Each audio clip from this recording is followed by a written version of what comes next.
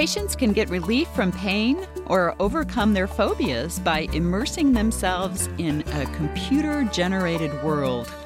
Is this a fantasy or is it available today? Welcome to the Clinicians Roundtable. I'm Dr. Leslie Lund, Director of Foothills Psychiatry and Foothills Foundation in Boise, Idaho. I'm your host, and with me today is Dr. John Lowe. Dr. Lowe wears many hats, including Chief of Consultation and Liaison Psychiatry, Director of Psychiatric Emergency Services, and Associate Director of Psychiatric Residency Training, all at UCLA's Semel Institute for Neuroscience and Human Behavior. His courses and lectures on technology have been a staple of the APA scientific program for years. He writes a bi-monthly column called Tech Advisor for Primary Psychiatry and serves on the editorial advisory boards of Medicine on the Net and MD Net Guide. Welcome. Thank you. Pleasure to be here. John, it's great to have you here. You really are one of the world's experts combining computers and clinical practice, which leads us to virtual reality therapy. What is that? Well, virtual reality therapy is not just what we used to think of it as with the 3D goggles, sort of staring into space, into the virtual world.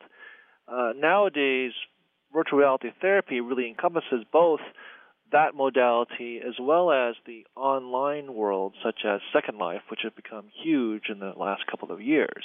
Tell us more about that.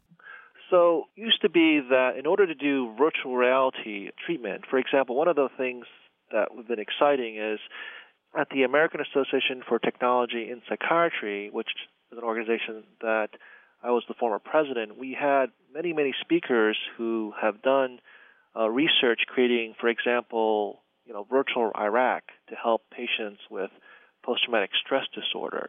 And again, where the sort of prototypical, I need a headset and sophisticated computer technology to create these virtual worlds to help the patients in their treatment.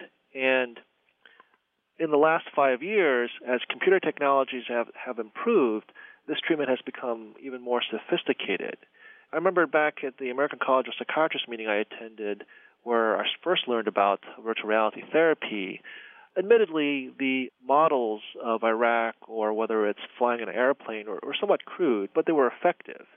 And nowadays, with the graphics cards and processing capability of today's computers, it becomes almost real. It's almost hard to imagine that 5 years have only passed and things went from sort of stick figures to almost print. But nonetheless, it's very interesting that they discovered that non-visual cues, such as sounds, are really important, and actually smells. And so one of the things they've done is that you have a soundtrack of, say, the chopper flying or missiles flying overhead that really kind of create that experience for the patient, including the smell of, burnt napalm, I suppose, that helps the patient, get back to that experience, and then the therapist then has the ability to help the patient process the anxiety and the other feelings that they're having to move forward. And it's been proven to be very effective. Not only that, they're actually doing very interesting in the military things such as what they call stress inoculation, where medics are using these virtual simulators to sort of see the kind of situations they're going to experience. Now, mind you, this is not to become so disconnected that they can't process, but to help them cope with the level of duress they're going to experience out in the field, that they're actually somewhat more prepared for it. So how do they get smell? They have these smell generators. I didn't see one. I was told about it, and I thought, wow, this reminds me of, movies actually that not only were 3D, but they also created smells as well. So wasn't it John Waters, I think, had those something like that. Smellorama movies? I wondered if maybe I was behind. There was a smell card that you put in your PC and generate put it this way, smells. I don't have one yet. Oh, well, if you don't have one, it definitely doesn't exist, right? So I'm a little confused. Do you go to a therapist's office to do this, or do you do it at home? Well, here's the thing. In traditional virtual reality therapy, you would have to go to a therapist's office. And in fact, there's actually several virtual reality centers across the country. The main company that I'm aware of is something called Virtually Better. They're based over in Atlanta, but they have actually partnered with other companies, and they have, I think, a franchise or two out here in California as well. And so actually in these models, the patient actually goes to the doctor's office, and in some of them they actually put on the headset, and others they actually use just like the entire wall where they project the images and sort of immerse the person into the experience that way. So sort of what they call a cave. If you imagine being in a cave and everything projected on the walls, it sort of creates that environment.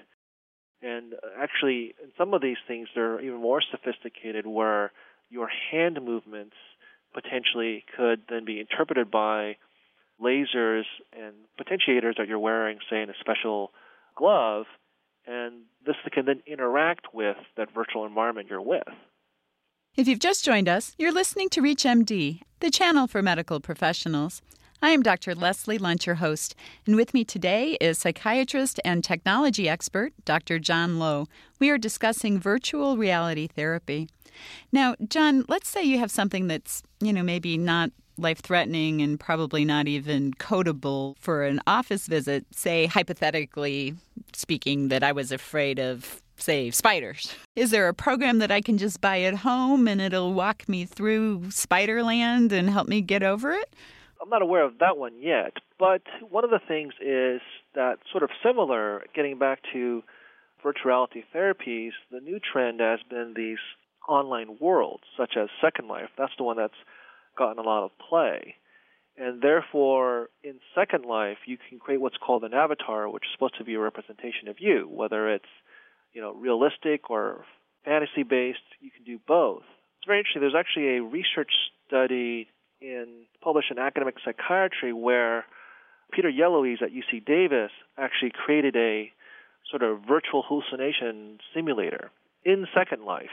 So this is, again, people just using what they call avatars, looking at their computer screen, kind of going into this virtual schizophrenia simulator, where then you would sort of see things happen. Like, for example, the wall is coming in, you hear a voice saying that you're a bad person, and you should die, or other horrific images that are in audio cues that our patients with schizophrenia get.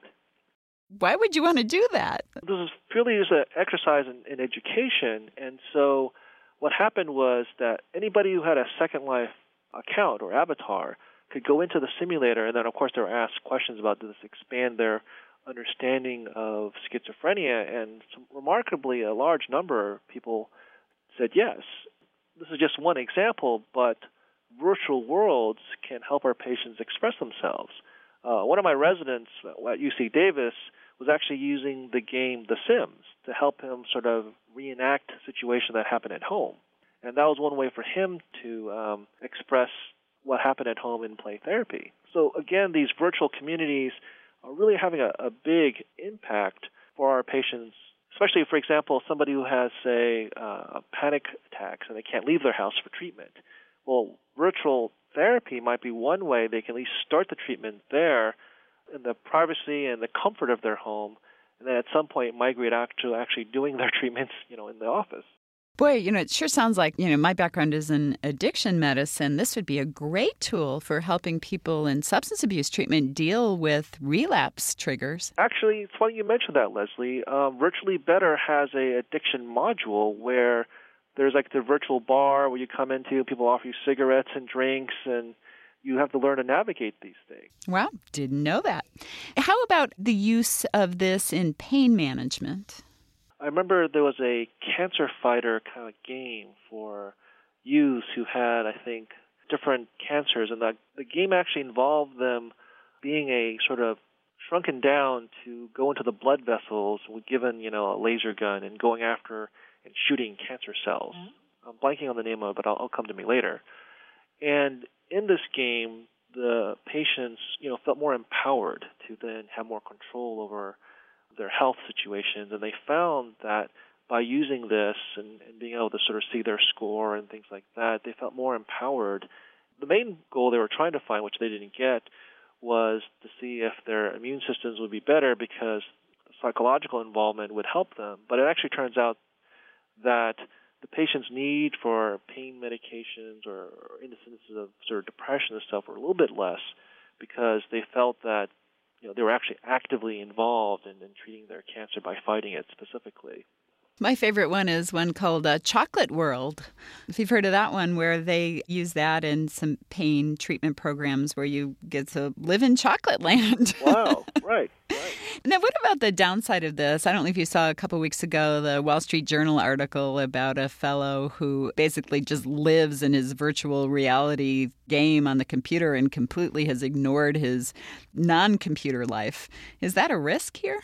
Absolutely. I think that, it's always hard to tell. You hear about, this is actually usually more associated with the online and game community. You may have heard of EverQuest being known as Evercrack, as an online game from Sony where people have played to their detriment. And there have been reports, like in South Korea, where gaming has become like a major industry where people actually attend competitions where they watch people game and they watch them play online on the screen. And so there have been actually reports of some Korean youths who've gone to the local, internet shop, played some electronic games to the point of neglecting, eating and all these other things. So certainly there is a risk, but I think if you really look at the case reports, to my knowledge, there's only been a small handful of them, but certainly, this is not to be taken lightly.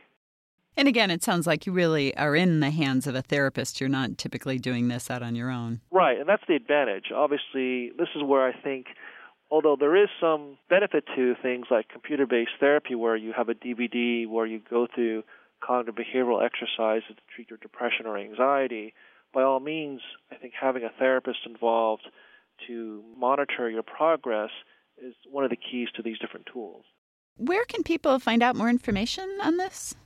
It's very simple to do some searches on the internet, but I would recommend, if I may, going to my primary psychiatry column online and then finding my virtual reality article, and they can find more links from there. Oh, great. So primarypsychiatry.com. There's a section for clinical columns, and then they can find my name and the tech advisor, and then they can find the article I wrote on that.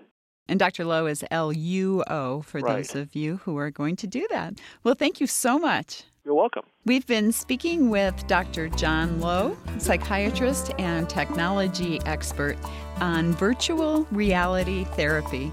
I'm Dr. Leslie Lunt. You've been listening to the Clinicians Roundtable on ReachMD, the channel for medical professionals. For comments and questions, please send your emails to xm@reachmd.com. Thank you for listening.